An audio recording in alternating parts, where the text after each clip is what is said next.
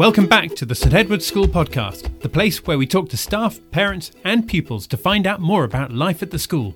In this episode, we speak to Chris Reynolds about the school's high performance learning programme. We're going to find out firstly what it is, why the school is embarking on this programme, as well as how parents can help with this. But we also find out how Chris feels about long distance travel. And when we say long distance travel, we're talking seriously long distance. Find out just how far he would like to go at the end of this episode. But in the meantime, come with me as we step into St Edward's School. Chris, thank you for joining us on the St Edward's School podcast. How are you doing today? Yes, very well, thank you. It's been a very busy day, what with all the changes and getting everything ready for internal exams for the year 11s and 13s. It's certainly kept me busy. That and along with a little bit of sunburn today after being in the garden all weekend, and it was very sunny but cold. You didn't realise you were getting burnt until you came in. But apart from that, I'm doing well, thank you. Well, look, in this episode, we're going to hear all about high-performance learning at St Edward's. But before we do that, and just for the sake of people listening, can you tell us a little bit about what you do at the school and how long you've been there for, please? Okay, yeah. So my role at the school is deputy head academic. And so with that, I really look at all the processes and systems and support we put in place to ensure that all pupils make the best possible outcomes in terms of the grades which they obtain, but also, you know, the ways in which they approach challenges academic wise. So I've been here this is my 7th year now, so it's becoming part of the family really, and it's been an enjoyable 7 years. And tell me about your own education. I mean, where did you grow up? Where did you go to school yourself? Right, okay. Well, I went to school just a few miles away in Churchtown at Chosen Hill School, so a local comprehensive there, and then went off to university at Plymouth, and then I had a couple of years travelling around and playing rugby in various different parts of the world before coming back and doing my PGC in Bath. And then from there, just in London, in Gravesend, and then came back to teach at a school in Gloucester before moving across to this school here. Okay. And what was it that took you into teaching in the first place? That's a good question, that one, really. My father was a teacher, which either puts you off or puts you on to the teaching side of things. But also, when I left university before going abroad to play rugby, I worked for an outward bound type of company and did a lot of their outdoor education. And I did that on the Isle of Wight, and it was just fantastic. Okay, so we're here then to talk about high-performance learning. So first of all, very obvious question, what is high-performance learning? High-performance learning is an organisation, but also a framework for supporting schools to increase the achievements and outcomes for their students. So it's a global network of high-performing schools, and to be part of the high-performance learning network, the school has to be good or outstanding already, and the schools within it are looking to employ a framework provided by high-performance learning to enable pupils to make even better progress than they might have done originally. So it's I suppose I say this not frivolously, but it is kind of cutting edge in terms of it's based on a lot of research, but it's quite a new sort of concept and a new group of schools which are going into it. So there's lots of schools around the world, and obviously we're very privileged to become part of that whole network. Do you know roughly how many schools are classed as high-performing schools in this network? Is it sort of hundreds or thousands or tens? I'd have thought it'd probably 50 to 100, I'd have thought. But again, that's really without me doing any research onto that. And when was it that St Edward's became a high-performing school in that case? So we joined in basically September of this year. So we had the induction programme, and it's a 2-year programme. And then by the end of that, then we hope to achieve the world-class status for schools, which is based upon the high-performance learning group will come in and do an assessment of the school, look at our results, look at the way we teach and the processes and the policies we've got in place. And hopefully the aim is to achieve the necessary standards to achieve accreditation to become a world-class school. So it sounds like a highly organised organisation in that case, where they've got these assessments in place in order to make sure that schools that qualify for being in this network are genuinely qualifying and that they are actually high-performing schools then. Yes, certainly. So obviously all schools, I don't know if you know this, provide what's known as a value added from based upon their exam results, and you have to be achieving well with your value added for you to be able to access the school, this network. Okay, so tell me a little bit then about why St Edward's has chosen to embark on this initiative. I think we're always looking for ways in which we can further increase the outcomes for the students. You know, the goal here at St Edward's is to ensure that when they leave here, they have the academic qualifications behind them, as well as obviously all the softer skills to enable them to open up doors for prestigious universities, apprenticeships, jobs, and that type of thing. And so whilst we obviously are very successful at what we do, we're looking at how we can further improve that. And high performance learning provides that framework to enable you to really look at how students learn and how they think and how they behave, and through that tweaking of what you already do and the procedures, then you can look to build upon your current results and actually improve upon them. Okay, so you talk about the different ways that students learn. What are some of those different ways that students tend to learn when they're at school? Yeah, so in terms of high performance learning, it's got two strands. You've got ACPs, which it stands for Advanced Cognitive Performance Characteristics. Quite a mouthful, so it's turned down to ACPs. And there are 20 of these, and these are if you want the thinking skills. So things like metacognition, which is where students think about how they think, so actually go back and really look at what they're doing and why they're doing it in a certain way. There's also things like linking, so how well they can link ideas to what they currently know, to the concrete, to the abstract, but also things like analysing, creating, so not only looking at what they already know, but how can they create that into a different scenario, and also realising, because a lot of the ways in which students need to be able to approach the world now is they need to know things with immediacy. You know, we think about how much information is straight in on the other end of a Google search.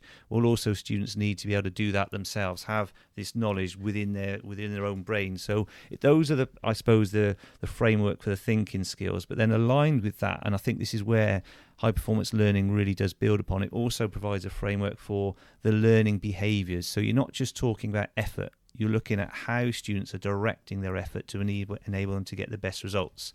So within these are called the VAAs, so values, attitudes and attributes, but we just call them learning behaviours at school. And it's looking at their empathy. Are they able to work well with other people? Do they take on board advice? And that's obviously an area which certain people, ourselves included, can find quite difficult. But also agile-minded. Can they look at things in different scenarios and also think about things and be prepared to work in a way where they don't know what the outcome is? And for a lot of students and ourselves, that confidence to say, well, I don't know what the outcome's going to be, but I'm going to dive in and have a go anyway. That's something which can be quite hard for people to recognise that that's an important facet for actually being able to work in parts of modern society. And obviously the hard work, so the practice, the perseverance and the resilience, which obviously is so key to successful. So HPL provides this framework with these two strands intertwined, and our job now is really to try to unpick and then think about, well, how do we deliver this, not only in both day-to-day lessons, but in also all the extracurricular activities we do, and how do we make it explicit to the student? Think, well, that time when you dove into this situation where you didn't know the outcome, but you were willing to have a go, how important was that? And make them actually recognise that was a great thing to do. How much do they, when we say do you work collaborative, how much do students work together, or are they reliant on being given the information and not also sharing and feeding back? So it's really looking at not only how hard they work, which is obviously a lot of what schools look at is the effort, but what we're trying to do is move away and be more nuanced with that. We'll say, yeah, you're working hard, but where are you directing it towards? Which areas of your learning behaviours, if you really focus on that area, would you make further progress? So it's really useful at HPL. It provides this framework where you can build upon these different skills, these thinking and learning behaviours, and see how students respond to that. So it feels like to me that one of the things you're saying is that we've moved on leaps and bounds from the era of, say, the 40s and 50s and maybe the 60s as well, where it was all about cramming in as much knowledge as possible into children and then assessing how much knowledge they'd retained. We've moved on a long way from that then, haven't we? Yeah, I think, the way that exams are set up at the moment is that students still do need an awful lot of knowledge, and they have to be able to recall that when they need to in an exam situation. And high performance learning helps the students to actually look at the different strategies, and that's where things like the meta thinking things comes into play, when they look at the strategies and think, well, what techniques have I employed which are going to enable me to answer that question? Because questions are increasingly nuanced, increasingly multidimensional, which means they've got to think on their feet, and it's not going to be an obvious question. And so HPL provides that. But I think more importantly, probably what HPL provides is that idea that intelligence isn't fixed. So in the past, students would have come into a school, they'd have been assessed, and it'd say, right, by the end of this school year, we expect you to have achieved this particular level because that's what this test indicates. This is your current, IQ, as it were. And high performance learning goes beyond that. It says, well, everyone has a starting point, but we all need to actually be able to progress beyond that. And through things such as neuroscience, psychology, we actually understand that the brains will grow and will develop. Professor Carol Dweck did an awful lot of this on what's known as the growth mindset. And high performance learning builds on that and actually provides the capacity for schools to actually look at how we can grow better brains. And that is, that is what we're basically trying to do. We're trying to look at, this is your starting point. But whereas in the past, you might have been consigned to only being expected to get a certain level, if we employ these techniques, you can go beyond that. And so we're really looking to see, well, this is where you are now. How do we move you beyond that? And that's the key thing. So things like fixed ability and fixed sets, they all need to move and to evolve. Because what we don't want students to think is, well, I've come in at a certain level, that's all I'm capable of. Or actually, no, you're capable of far more, and we're going to help you to achieve that. And that's what it's all about, really. So I imagine then that something like this framework that you're talking about, it's not the kind of thing that just gets dropped into a school. So tell me how you're going about implementing that within St Edward's. Yeah, so as I say, it's a 2-year journey to achieve world-class award status. And what we're looking at on this first year, we've initially started focused on the learning behaviours, so what the students can actually do. And so where I said earlier that often we look at pupils' effort, so we've gone away from reporting on effort grades, but reporting on their learning behaviours.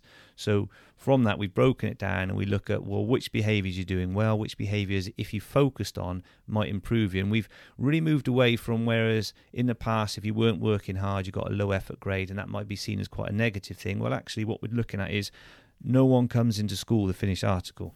We're looking at, so if you're saying that your behaviour for learning isn't quite where it needs to be, if you focus your efforts in this particular area, then you're actually going to make more progress. So one of the key things we've done is we've changed our assessments to focus on behaviours from learning rather than effort.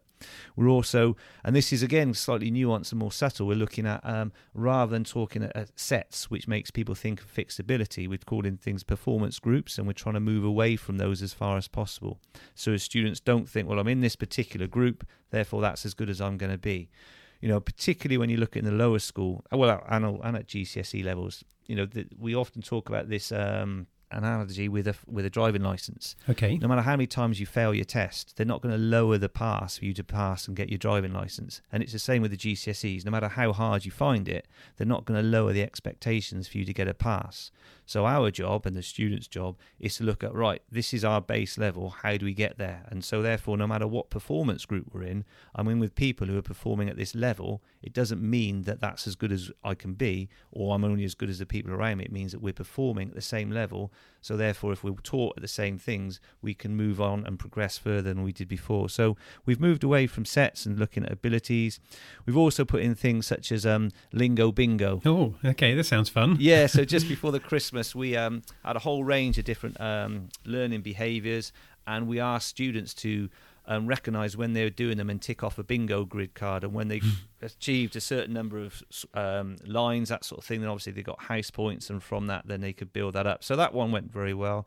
We've also done obviously a lot of staff training on the value add, the values, attitudes and attributes, and we've had a parents information evening and newsletter to inform parents about it. And obviously what we want to do is employ the whole school community, so also that we've got a student body who are also feeding into it, and the impact and their understanding of it, and where they think we're doing well and what we could improve upon, and how they think it's impacting upon their learning.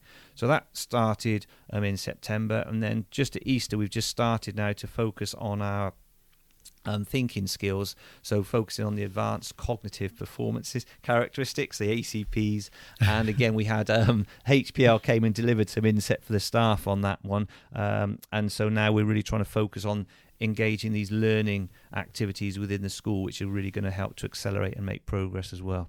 Now, is there a concern at all that some parents might think that HPL is all about turning St Edward's into a bit of a hothouse where it's just about exam grades? I'm thinking about parents where they've maybe just heard a headline about what HPL is, but they haven't looked into the detail at all.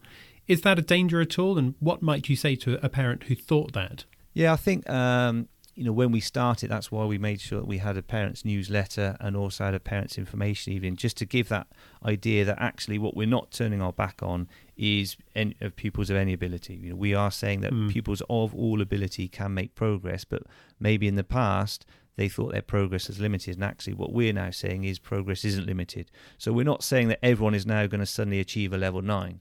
But what we're doing is we're saying, well, when they come in and they take a baseline assessment and it gives them a prediction of a certain grade, well, that doesn't mean that's the ceiling. What that means is that's our starting point, and what we're looking to do is try to achieve more than that.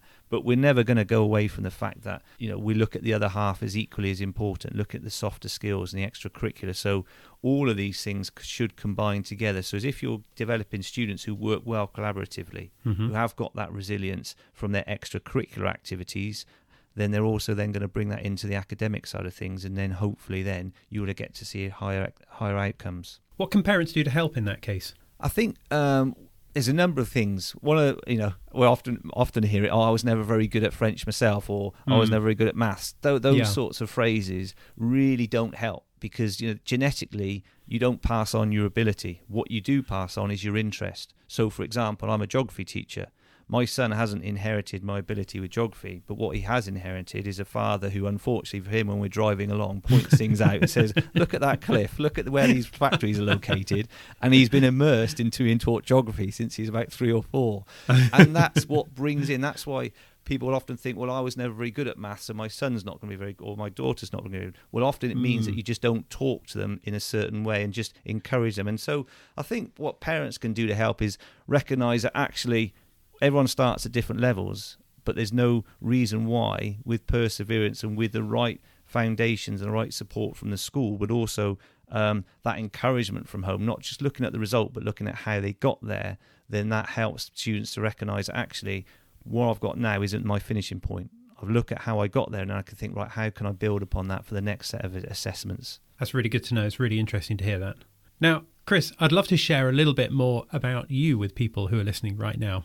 So do you mind if I ask you what your favourite subject was at school? I've got a feeling I might know the answer to this now, actually. Well, it wasn't actually geography. It was games. I love sport. So, but no, I was just one of those students who, I have to work very hard at all my subjects. I'm not one of those people who, when they took the baseline test, would have been, given, like, say, a level 9 straight away. So I think very early on, I because I'm also competitive, I recognised that I wasn't going to keep up with some of my peers unless I put the effort in. Right. But I just, I suppose geography, and sport would be my favourites. Okay, so I have another question for you. If Elon Musk asked you if you wanted to go to Mars and it's a 2-year mission, would you want to go? Oh, yes. Yeah, well, I say that. I should have thought about my family first.